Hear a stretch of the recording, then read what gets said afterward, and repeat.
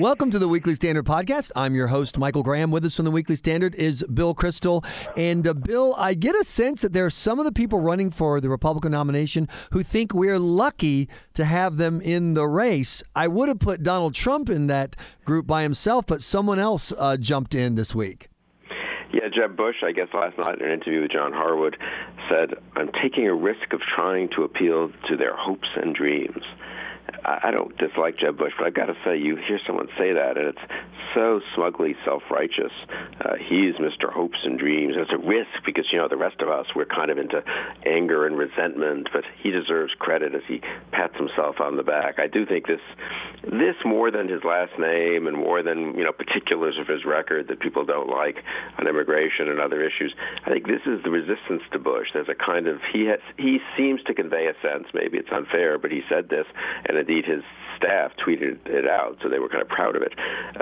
He seems to convey a sense that he thinks he's kind of too good for us and is doing us a favor by running. There's also the echoes of what many of us have not liked about the GOP establishment for years, the willingness to lose politely. And, Donald Trump is absolutely the antidote to losing politely. He obviously doesn't like to lose, and there's nothing polite about him. And if you give me the choice between those two, I have to tell you, Donald Trump looks much better.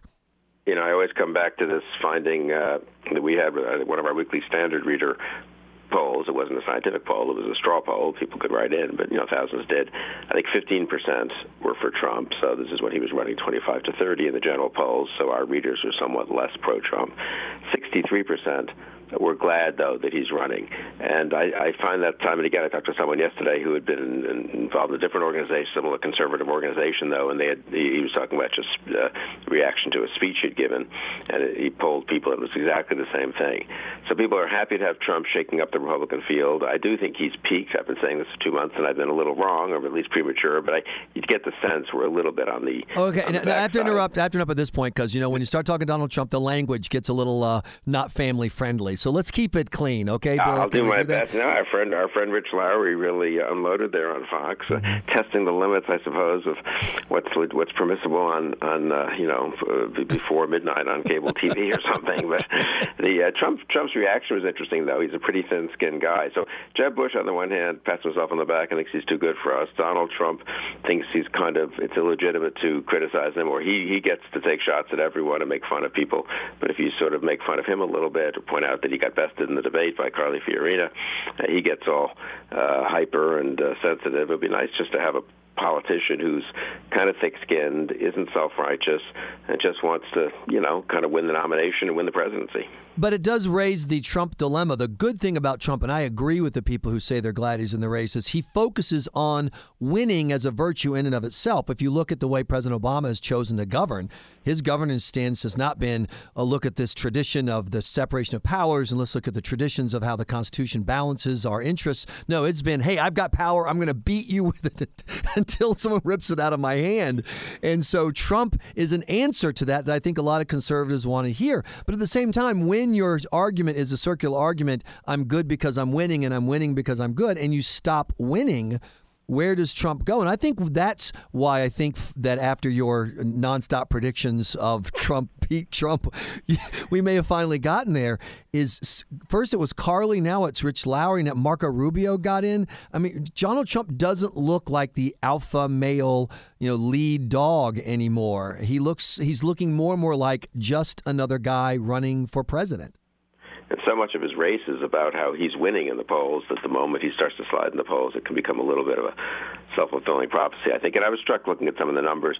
He had a great 2 months, and people who said at the beginning, well, he'll never get anywhere because he's so unfavorably viewed, even by Republican primary voters, turned out to be somewhat wrong, because it turned out he could change their views, and people watched him and they were entertained and they decided they liked him, at least to the point of wanting him in the race and even saying they were for him for now. But I think he's kind of hit a ceiling on that. He still has an awfully high negative. He and Bush both do, actually, the two we've been talking about, among Republican primary voters, leave aside the general electorate. Also, Trump really does run worse against Clinton or Biden than the other Republicans. Maybe that would change because of Trump's persuasive skills. But if you want to win, just the grounds, as you say, that Trump himself wants to be judged on, you've got to think to yourself, well, maybe Trump isn't the most likely to win in November. Yeah, I agree. But this brings up the question about where we are now. And Jay Cost of the Weekly Standard had a great piece a few weeks ago where he wrote essentially kind of an open letter to the conservative base and to the GOP establishment and said, look, guys, you can't win without each other, period. You have to make peace. I mean, you can scream and yell all you want, but neither of you can deliver the White House. Neither of you are a national party by yourself. And so I've been watching, using Jay's advice, I've been watching these candidates saying, who's shaping up as the person most likely to bring those two groups together? My parameters are very simple. I will not vote for Trump and I will not vote for Bush. But everyone else is on the table for me. Even Pataki, theoretically, would be on the table. Who do you see, Bill, as the most likely 2 or 3 candidates to be able to bring the two elements of the party together?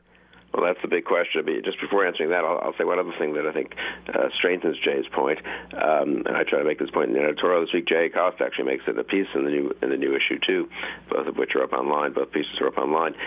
The more it looks like we might have a Joe Biden-led ticket than a Hillary Clinton-led ticket, I think the imperative to be serious about winning gets more imperative or more serious, more crucial.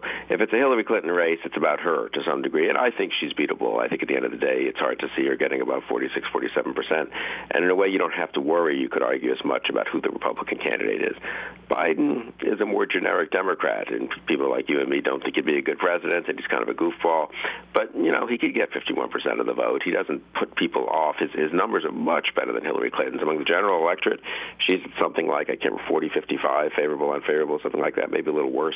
And he's at 50, 34. Those are perfectly respectable numbers for an incumbent vice president. Those are numbers which don't mean you will win, but mean you could win. So it's more important, even if you think Biden might be the nominee, more important to have a strong Republican who can unite the party, fight to win, have a strong governing agenda going forward, and that also reflects people's sense that we need a big agenda for change because the country's on the wrong track. So who is this? I mean, that's the big question. I'd say Fiorina has had a good run and is plausible. Marco Rubio is plausible. Ted Cruz, is more from the conservative side of the party. The establishment would have to swallow hard to accept him, but he's an able candidate, and I could sort of imagine him. I can imagine him still doing it. After that, actually, it does get a little bit slight, for all the talk about what a great field this is, what a deep field it is. Maybe Christie, Kasich, I don't know, but for all the talk about the field, when you really think hard about who is likely to be a winning Republican presidential nominee in 2016, of the current field at least, there are relatively few names, I think. And two of the names that you would have thought a few months ago might have entered that arena, Walker and Perry, are out, because there are plenty of reasons for Walker to be supported by Tea Partiers and no reason for the establishment to reject him. Perry, a lot of heat with the Tea Party, conservatives, and establishment, no reason to reject him. And they're both gone. And what if that ends up being the legacy of the Donald Trump summer, fall, media swoon, is that a couple of the strongest consensus candidates end up getting knocked out of the field, Trump goes away?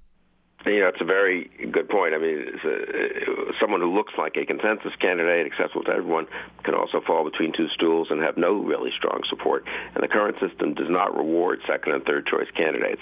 This has been an issue that Jay Cost and Jeff Anderson have written about in our magazine, in the Weekly Standard and elsewhere, that the current system, you don't really get to stay in the race very long, even though maybe in an old-fashioned convention setting, you'd be kind of the consensus candidate who's able to govern and pretty acceptable to everyone. Now you get knocked out, and the sort of leaders of each wing of the party stay in, but that makes it harder to unite the party later on. I don't think we're quite at that stage, because there were plenty of people still in the race, obviously, and Walker and Perry had problems specific to their campaigns. But it does mean that, I think especially Rubio, Fiorina, and Cruz, I would say those three now face an interesting moment in their campaign. They can keep doing what they're doing, and they're doing okay, and they have a decent shot at being finalists. But one of them is going to be able to, I think, do a little more than just what they've been doing. Really try to say, you know what, I really have an interesting agenda, a big agenda for this country. That's the thing I find lacking in the candidates so far. And it's easy for me to say this from the sidelines. It's harder to do it. But where, people really want big change. They have the sense the government's totally messed up. It needs to be relimited. It also needs to be re-energized. Our policies in so many areas are so off the rails. And, are the candidates really speaking to that sense, or do they seem like they're playing small ball? And the candidate that I'm most interested in watching is Carly Fiorina. because you don't know how she's going to respond when she has that really bad day. We haven't seen a really bad day for her yet. Obviously, when she ran for Senate, she had a very bad day.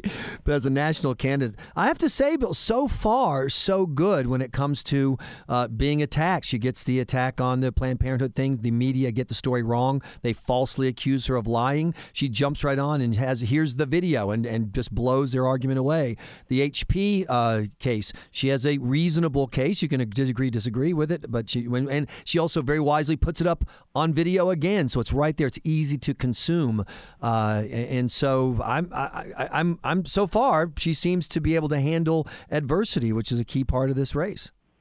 Yeah, no, I very much agree with that, especially the attacks from liberals and the mainstream media.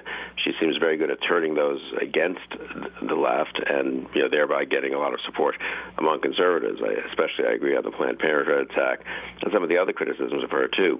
I think the question will be when people discover things. She's been talking about politics for the last 10 years. She was a surrogate for McCain.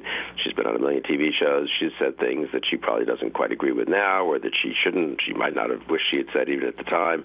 I guess she's on record seeming to defend an individual mandate in healthcare, sort of like Obama's mandate in 2013. Those will be a little tougher for her. The people will try to nick her from the right. The other teams are shopping Oppo on Carly Fiorina. That's interesting to me. Our reporters at the Weekly Standard are getting emails, off the record from operatives, and it's legit. This happens in every campaign, and it's legit stuff. It's actual clips and quotes. It's not making stuff up, but scurrilous stuff. But, did you know that Carly Fiorina said this, for example, in 2013?